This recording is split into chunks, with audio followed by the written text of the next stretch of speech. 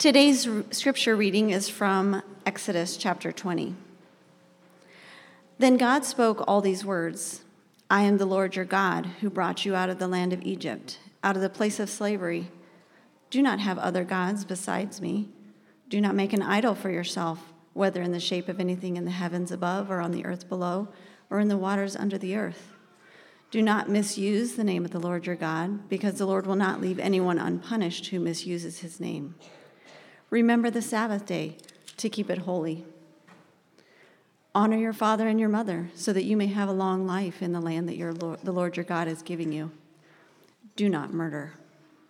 This is the word of the Lord. Thanks be to God.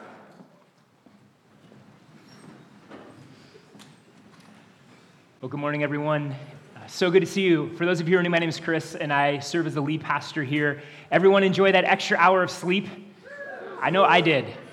Mindy and I were talking this weekend, and I kind of startled her when I said November is like my least favorite month of the year. She's like, why do you not like November? And there's a lot of reasons why, but there are 2 days that I like. Thanksgiving, obviously, that's a fun day, and daylight, when daylight savings time ends. I love that extra hour of sleep. So I don't know about you, but last night was like the best night of the year in some ways for me. But it is good to see you all. Let me just add by way of welcome, if you're here, you're new, understand that our heart to you is hospitality. We want to meet you right where you are. We want to extend hospitality to you right where you are. So if you are a confident believer in Jesus looking for a church home, and you have questions about First City Church and what we're about, we would love to be able to meet you, answer those questions. So please connect with us, Welcome Table, Church Center. That would be our heart and love to welcome you further into community. Maybe you're here and you have questions. Maybe you're unsure of what you believe, but you're curious and you're interested in connecting to a church community. Know that we would love to connect with you as well. We would love to welcome you further into the life of First City Church in any way that we can. And maybe you're here this morning and you wouldn't profess faith at all. Know that our heart is to share the gospel, to share the love of Christ with you, and we would love to welcome you into this community. You're not somebody standing in the corner far away. We want to welcome you in and love you and share the grace of Christ with you. So wherever you are in your spiritual journey, know that our heart towards you is hospitality, love, grace. We want to welcome you further. So if we can do that, please let us know. If you have not opened your Bibles, please do so. We're going to be in Exodus 20, focusing on verse 13. And the title of my message this morning is Pro-Life with Purpose. So on October 7th, our TV screens and our social media feeds were bombarded, inundated with the horrific news of the terrorist attack in Israel, where 1,400 Israelis lost their lives and over 200 people were taken hostage by the evil terrorist organization Hamas. It was brutality and carnage on a level even those of us who have kind of grown callous to all the murder and evil in our culture and society, it shocked even us. There was this sense of how could anyone do that? It was so shocking. And yes, the conflict between Palestine and Israel has a long and complicated history, but there's the sense of, hey, this is out of bounds, this is over the line, this is evil, this is wicked, full stop, right? And yet, there were those who would say otherwise. Maybe not as shocking, but close to as shocking is the response of some that we saw in our society. We saw massive amounts of protests in cities throughout our country and the world. We saw protests on college campuses blaming Israel for the attack. And there was this sense of, wait, what? I mean, can't we just agree that killing babies is wrong? Like, can't we just agree there are some things that are just evil and wicked? And so look, I'm not trying to make some sort of political statement about Israel and Palestine and all that is going on there. It's a complicated thing, a lot of history. But there is a dark calculus, a dark moral calculus that is taking place in our culture right now. There is a dark calculus that where we can see outright brutality and evil and murder, and some of us can champion it and justify it. You know your culture has gone to a dark place. There is a dark moral justification that is happening in our society. We as a culture have grown far too comfortable in some ways with murder. We have grown comfortable to where we find ourselves justifying and dismissing things that should be obviously wrong. And so ours is a culture that if your activity supports my sort of political beliefs, then I may dismiss your brutality. And like, oh, I'll minimize it. Or I'll say, oh, well, here's the reasons why they did that. Ours is also a culture that will justify millions of babies aborted. It will justify it and say, well, there's this reason, this reason, and this reason, and we've become cold and callous to the fact that babies are killed in an alarming number every year. Praise God for the overturning of Roe v. Wade, and there's changes in our culture, but there's still a reality that we've grown comfortable with that. Ours is a society that is the one that it seems like every other week, mass shooting. There was one that took place in Maine during all this other stuff happening in the Middle East, and we kind of just shrugged our shoulders and go, oh yeah, there we go again. And again, I'm not making a political statement about the Second Amendment one way or another. I'm just saying that's our reality. This is our culture. We also are becoming increasingly okay with the logic of medical-assisted suicide. The thing that's rocking Canada and is taking place in Canada, it's headed our way sooner rather than later. So understand, our culture is in a dark place. There is a dark moral calculus taking place, and into that darkness comes God's word saying, do not murder. The light of God's word comes to us and calls us to something else. And so this morning, we're continuing our series in the book of Exodus, and we've been looking closely at the Ten Commandments. And here we are in the sixth commandment, which within the structure of the Ten Commandments, this is the second love others commandment. We saw last week the sort of love others section started with honor your father and mother, and the second one here is do not murder. This commandment calls us to value and honor and uphold life. The Hebrew word here translated murder, or you'll see kill in some translations, has in view unauthorized killing. Killing that is for selfish and self-centered ends. So this is not a prohibition against all killing. It's not a prohibition against killing in self-defense or as legal punishment handed down by the state or in cases of just war. Scripture gives allowance for these things. We see this even later in the book of Exodus, where God gives allowance for self-defense, or he sets in place a system of capital punishment. And at times, his people were called to go to war that involved killing an enemy. However, we are not to kill for fun. We are not to kill for power or for revenge. We are not to take our own lives. We are to uphold life, to honor it, to cherish it, to protect it. We are to be pro-life with purpose. And so from the sixth commandment, here's the truth that we are led to this morning. We cherish the gift of life by loving those made in God's image. We cherish the gift of life by loving those made in God's image. So let's unpack this main idea. Now, what's interesting is that even though our culture is comfortable with murder in some ways, you will still also see outrage against it at times. At times, people will call it out, and they will say, hey, that is wrong. We should not kill people in those instances. And typically, what is appealed to for the justification of that is personal autonomy. Like, I don't have a right to kill somebody because I don't have a right to violate someone's personal autonomy. And there is some truth to that. However, that justification does not go deep enough. God's word actually takes us deeper in meaning to show us why murder is wrong. There's a deeper and more profound reason than just personal autonomy, according to Scripture. And so as we have done often in our study of the Ten Commandments, we need to rewind back to the book of Genesis. In Genesis 1, we read the story of creation. We read that God made the heavens and the earth. The earth was formless. It had not form, and it was void, meaning it was empty. It had not been filled yet. So there is this chaos. There's this uncreated matter. There is this sense where things have not been put into order. And then there is a symphony of creation. God speaking, God making. And so there is light, and there's sound, and there's color, and there are shapes. And we get skies, and we get ocean, and we get land, and we get plants, and we get sun and moon, and we get insects and birds and fish and animals.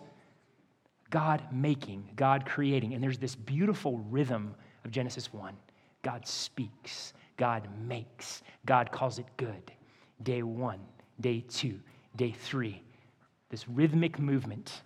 But then the symphony slows down on day 6. The rhythm slows down to draw our attention to something profoundly important. Hey, something is happening here that is important. The crown of creation is about to be placed. And here's what we read in verses 26 and 27 in Genesis 1. Then God said, "Let us make man in our image, according to our likeness. They will rule the fish of the sea, the birds of the sky, the livestock, the whole earth, and the creatures that crawl on the earth." So God created man in his own image. He created him in the image of God. He created them male and female. And so out of all the wonders of creation, and there are many wonders, humans, men and women, sit at the crown, at the pinnacle. We are unique and distinct, and we've been given rule over all of creation. Why? Because we have been made in the image of God. We are made in the image of God. This is who we are. This is the essence of our being. Listen, the image of God isn't some like little separate, distinct part of you that you can sort of like pull out from the rest of you. No, you are, body and soul, the image of God. That is the essence of your being. Your entirety is the image of God. We don't have the image of God. We are the image of God. And so there's several things that we take away from this profound moment in creation, this crowning achievement of creation, the profound meaning it has for us as those who are made in the image of God, and what it says and how it gives us an understanding of why we are not to murder. Here's the first reason. We do not murder because life is a gift. Life is a gift. We saw this last week. Like, look, you're not here because of an act of your own will. You did not make you. Humanly speaking, your parents made you, but ultimately speaking, you are here because God gave you the gift of life. It is the most precious of gifts. He has given you life. It is a gift given to you.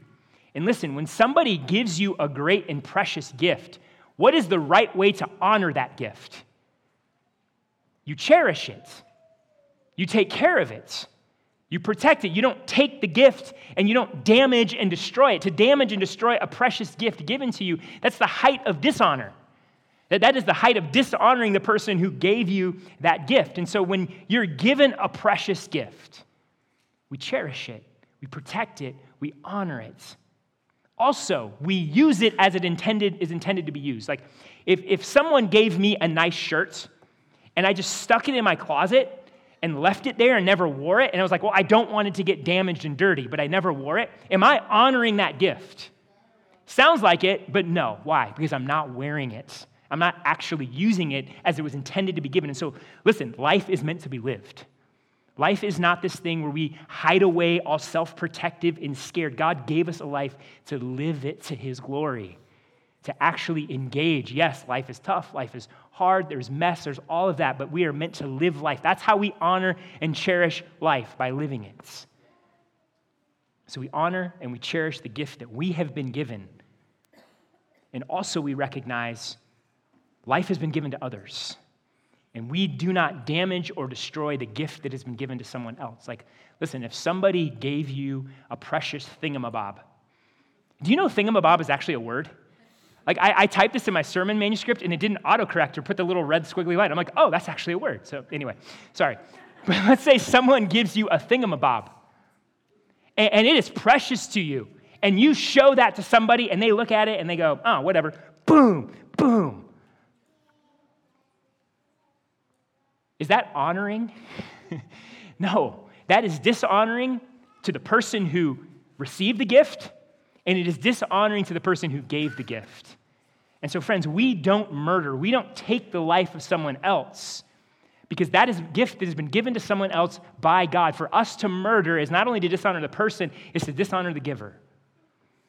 So we do not murder because life is precious. Life is a gift. Conversely, we cherish life. We love those who have been made in God's image by honoring and cherishing and protecting their life. Second, we do not murder. We honor and cherish life because we are made in the image of God. So on my desk at home, in my home office, I have a picture of my wife, Mindy. It's my favorite picture of her. So it was taken when we were dating. She's got a big smile on her face, and just like all her personality comes out in this picture. I love it so much. It's like the picture I carried around when we were dating, and I'd show my friends, like, look how beautiful my girlfriend is. And I'd feel so proud of myself. But I love that picture because it reflects, in many ways, the glory and the greatness of the person who's in the picture. And yes, technically speaking, it's just a piece of paper, but the image of the person who is imprinted on that piece of paper makes it one of my most cherished possessions. Like, I love that picture of my wife. And so listen, you and I, if you break it all down, we're made of dirt. Like, that's also in Genesis 1. Like, God formed us from the ground. We're dirt. We're made of chemicals and compounds that aren't unique in our world. Like, if you really want to just get to the raw, bare bones of it, we're dirt bags. we are dirt bags. But listen, we have been fearfully and we have been wonderfully made, and we have been stamped with divine glory because we are made in the image of God. We are God's image bearers. As crazy as that is, that God would take dirt bags and he would stamp us, with his image. That is who you are. You are an image bearer. And because of that, you have profound value and worth because you are made in the image of God. And so listen, don't sell yourself short. Don't cheapen yourself with personal autonomy. Like, that is a cheap knockoff. Like, our society, like, we're drunk on personal autonomy. Like, we're drunk on it. Like, we are drunk on self-definition and sort of living life on our own terms. And it's not an exaggeration to say, like, we have made ourselves little gods, and we have, like, this overinflated sense of self. Like, you know those ginormous gorillas that are out front of, like, fireworks stands during the 4th of July? Like, that's our egos. Like, that is what we have done, an overly inflated sense of self. That's what personal autonomy has done. But here's the irony in all that. As we have overinflated ourselves, as we have given ourselves to personal autonomy, we've actually cheapened ourselves. We've cheapened our worth. We've cheapened our value, because now what is our value based in? What can I accomplish? What can I do? Whether or not I feel good about myself? The image that people have of me? Like, we have now found value and worth based on these fast and fleeting subjective realities. We've lost the anchor of our worth. We're no longer anchored in something transcendent and true, but only what we can create. And we aren't good at it. We're constantly shifting and fighting and striving. The people are anxious and angry, and there's this sense of, like, I've got to create this sense of worth for me. And it's like doing this, trying to grab a gnat. When we've chased a personal autonomy, we've actually cheapened our worth and our value, and you can see it in the way we treat ourselves and treat other people. So don't settle for the cheap imitation of personal autonomy. You've been made in the image of God. You have worth and value because God has made you in his image. You're the image of the King. That's why we don't murder. Because we have been made in the image of God, and to do violence to ourselves, to do murder, is to do violence against God himself. Because when you attack an image, you are attacking the thing that image is made in.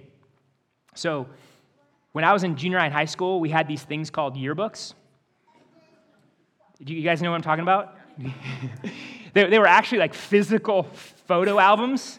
You know, before photo album was an app on your phone, we actually had these physical books that you had pictures in. And so anyway, I was going through some stuff in our closet recently, and I came across my ninth grade yearbook. And as I was thumbing through it, I noticed that there were these little funny pictures and little sayings next to people's pictures. And so just in case you're curious about what freshman Chris looked like, there we go. Don't judge me. The 90s were a wild time, I'm telling you. But you can actually see above my head there's a little mark because somebody like made a little comment by my picture too. But apparently my brother and one of his friends got into my yearbook.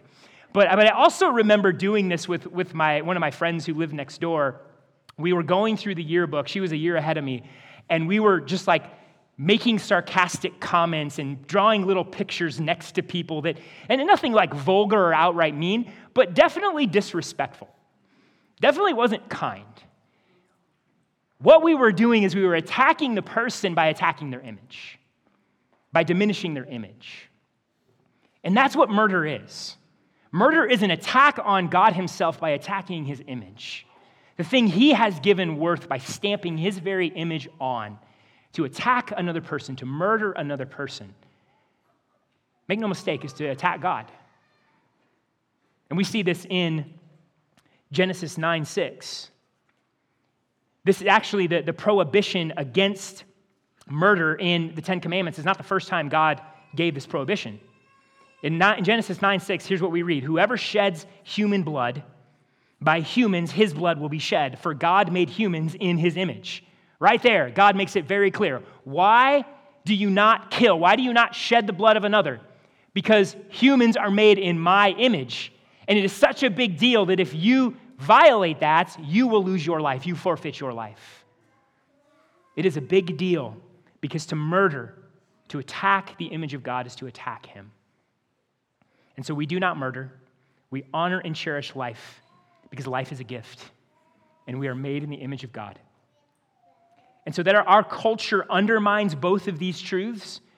It's not hard to see why we have become so comfortable with murder. If life is not a gift given to me, but it's just the result of chance and maybe evolutionary processes, then life isn't something that I am to steward to honor the gift that has been given to me, but something I can do as I choose. And other people's lives, they're not gifts that I ought to respect, but they're just means to my ends. If my worth is not rooted in being an image bearer of God, but in personal autonomy and self-definition and self-made happiness, well, then anyone who threatens that is an enemy. And I can do whatever I need to do to defeat that threat and remove that threat. Baby going to be an inconvenience? Abort it. Resentment towards others? Well, let me go shoot up a school or shoot up my office space.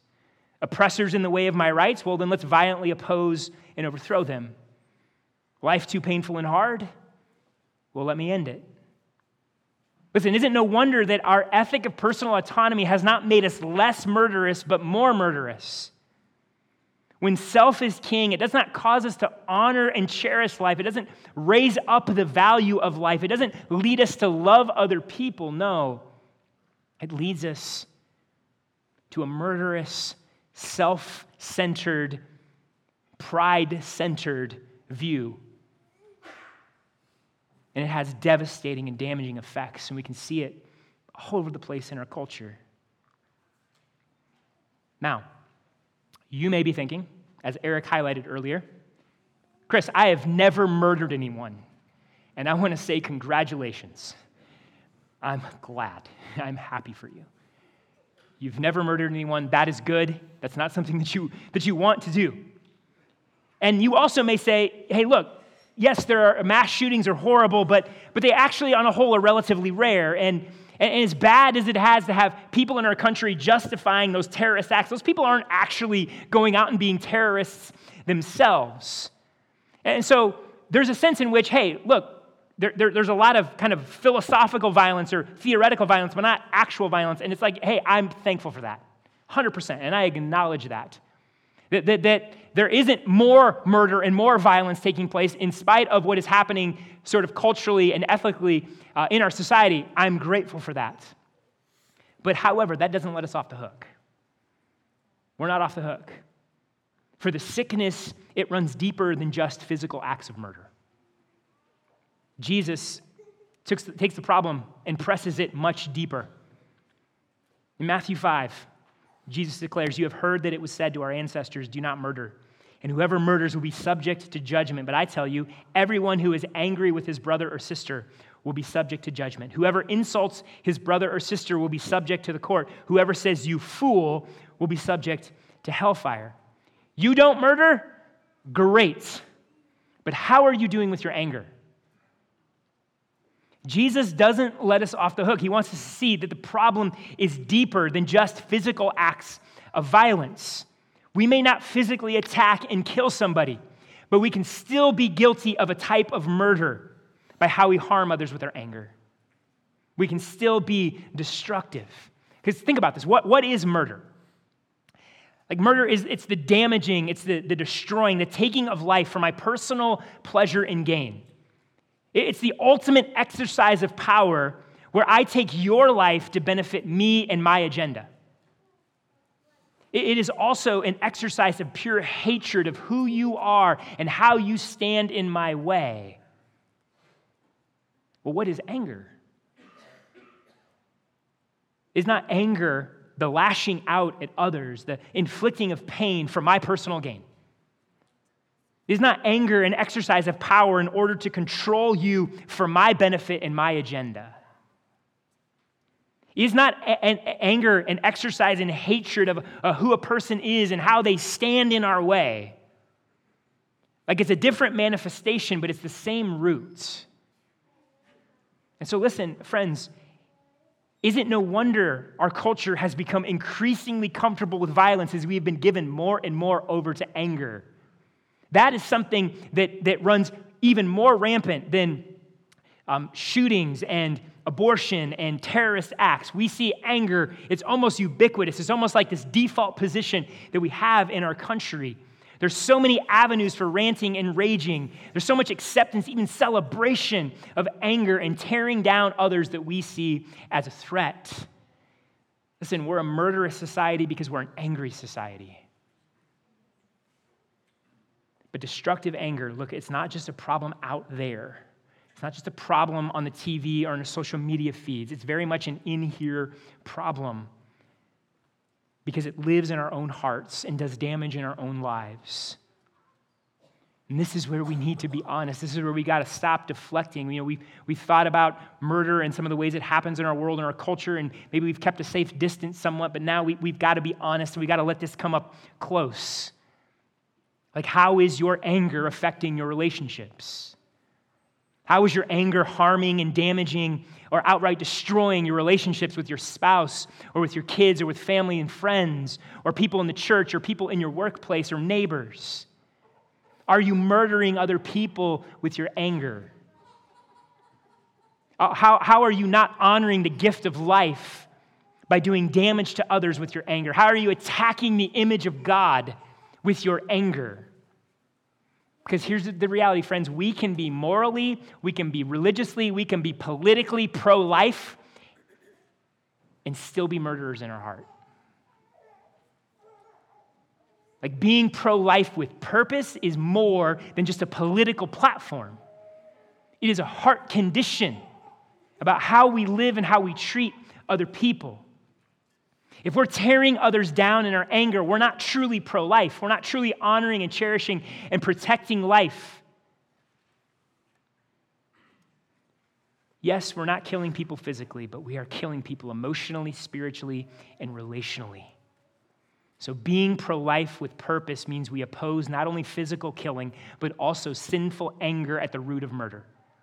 Being pro-life with purpose means we cherish the gift of life by loving those who are made in God's image. This is what the sixth commandment holds out for us and challenges us. So what does this look like practically? I want to give you 4 things briefly to consider. What does it look like to build a pro-life with purpose culture at First City Church? First, we have to kill anger. We have to kill anger. To be pro-life with purpose, to fully keep the sixth commandment, we have to kill our anger. And listen, this isn't something we do with behavior modification. Yeah, stress relief, deep breathing, exercise, whatever, physical things that we can do to help us with stress, those are all great things. But understand at the root of anger is a heart problem. If we're going to kill it, we have to deal with it at the root. We have to deal with it at the level of the problem. And what is at the heart of anger? Idolatry, pride. This putting self as king, where I am God and everything else needs to get on my agenda. I'm the one who controls my life and everyone needs to follow my lead and what I want. And if you get in the way, if you oppose it, you will meet my wrath. Pride. Idolatry, putting ourselves in the place of God. And we've all done it. We've all done it. We've all been guilty of this. This goes all the way back to the first commandment. We murder, we get angry because we have taken God off the throne and put ourselves on the throne. So if we're going to deal with our anger, we need to reorient who we are worshiping. The sixth commandment and all the commandments down, loving others, it all starts with the first one. And so, friends, we need to take ourselves off the throne and we need to reorient our hearts towards worship. But here, again, is a problem. In and of ourselves, we cannot do this. In and of ourselves, we are slaves to our sin. We are locked into our idolatry, but this is where the goodness of the gospel comes. This is the good news of the gospel of Jesus Christ to us, that while we were idolaters, while we were angry, hateful people, while we were rebelling against God and harming and hurting other people, God sends Jesus into the world, and Jesus loves us. He keeps God's commandments, and he lays down his life as a punishment and to take the penalty of our sin. Friends, the good news of the gospel is that no matter how angry you've been, no matter how wicked you have been, even if you have been a murderer, Jesus forgives. Jesus cleanses. Jesus sets free. Just open the Bible and take a look at those that God rescued and redeemed who were once murderers. The Apostle Paul, who wrote the majority of the New Testament, was a murderer. He killed Christians. And yet God radically rescued and redeemed him. So it does not matter what you've done. Don't sit here thinking, well, I have actually killed people. I've destroyed people. I've wrecked and ruined people. There's no way God can save me. Oh, yes, he can. There is not a pit that Jesus' grace will not meet you in and cannot rescue from. And so, friends, the goodness of the gospel here, the hope of the gospel here is we can be forgiven for the ways that we have wrecked and ruined other people, the ways we have been murderous in our hearts, and that we can be transformed now not to worship ourselves, but to worship the Lord. And so we need God to kill our anger, but we also need to actively kill our anger. We need to purposefully make those decisions of, I am not going to be king of my life. I am not going to put myself on the throne. I am going to humble myself before God and walk in humility. And so we kill our anger through the power of the gospel by worshiping and being reoriented to the Lord and him and his kingship. Second, we champion righteousness. We champion righteousness because here is the reality, friends. Our world is full of evil that is wrecking and ruining other people. Righteousness brings life. Righteousness brings healing. Righteousness brings wholeness. The good news of the life that God holds out for us in the Ten Commandments is a life of righteousness and a life of goodness. But there is a world that is wrecking and ruining people. There are people who are harming others, doing destructive things to others. And so us as Christians, us who stand for righteousness, we are called to champion righteousness in our world. And so we champion righteousness by how we vote. Like you should vote. You should be politically engaged. You should care about the laws that are passed in our country. You should hope that those laws are righteous and they protect and uphold life. And so we're active politically. But we're also being prophetic in our words. And I want to be clear here.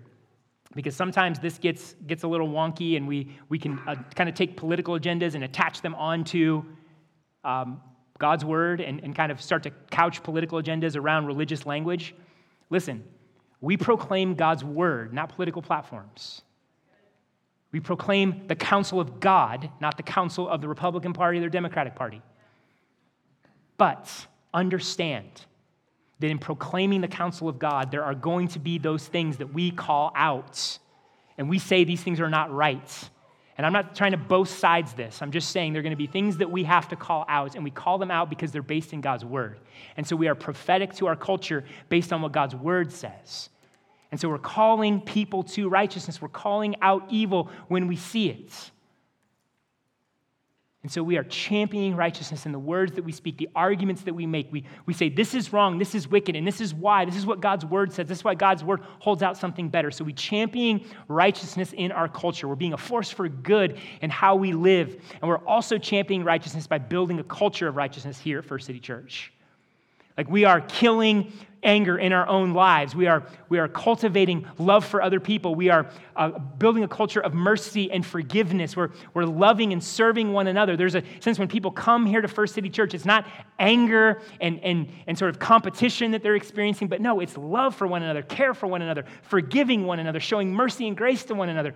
We're building a culture of righteousness here at First City, so when people who've been wrecked and ruined by our world come here, they see the power of the gospel and the hope that is in Christ.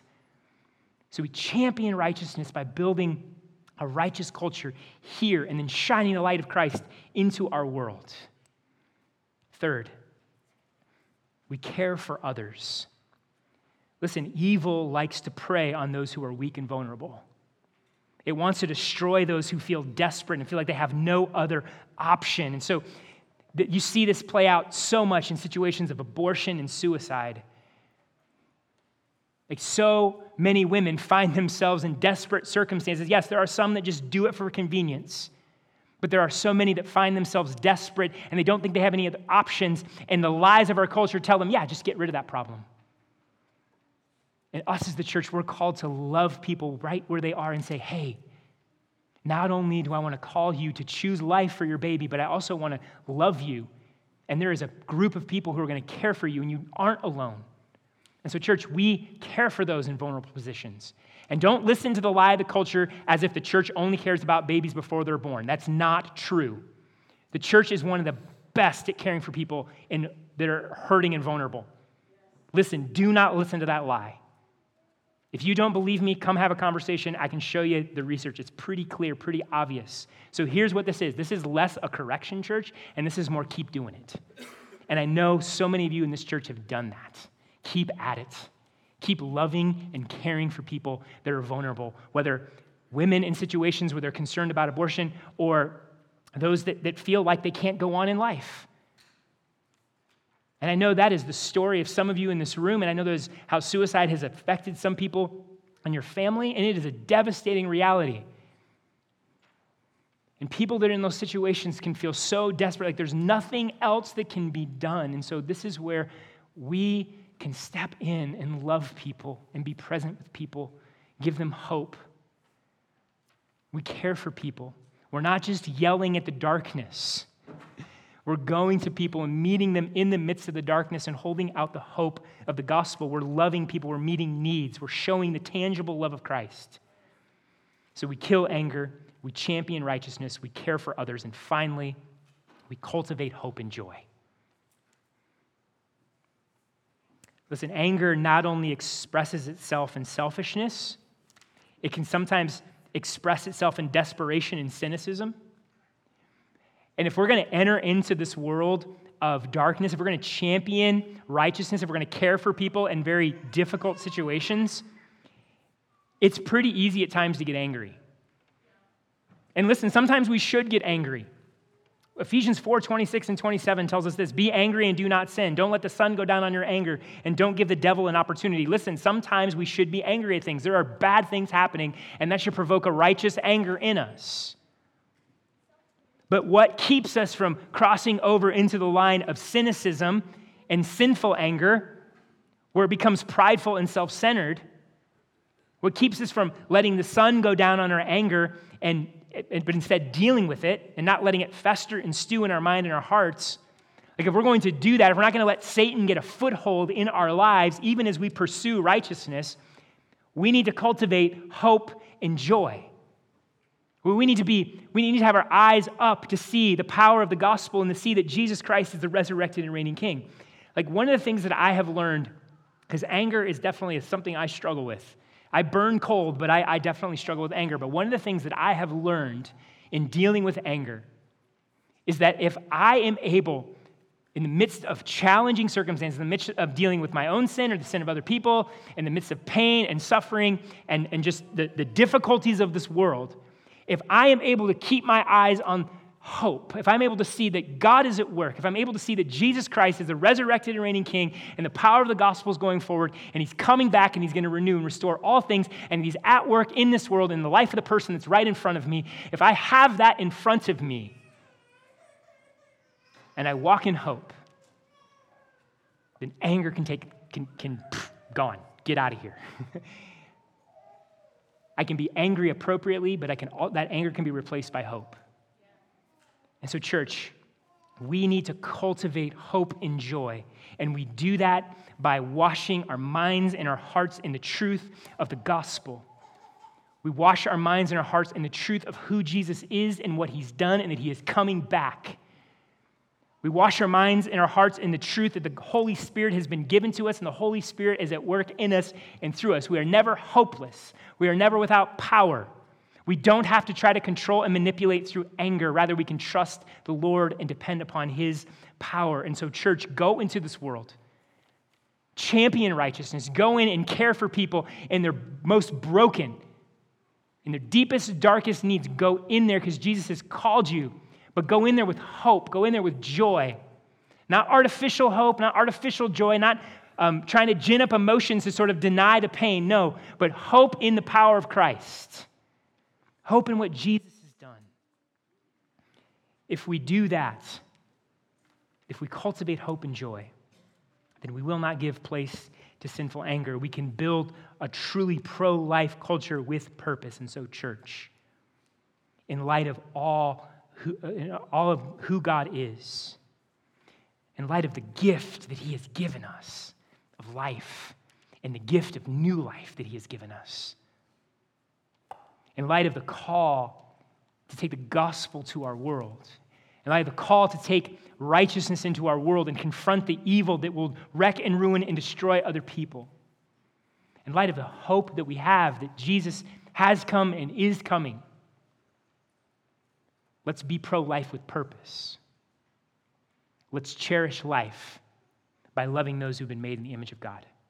Amen? Let's pray.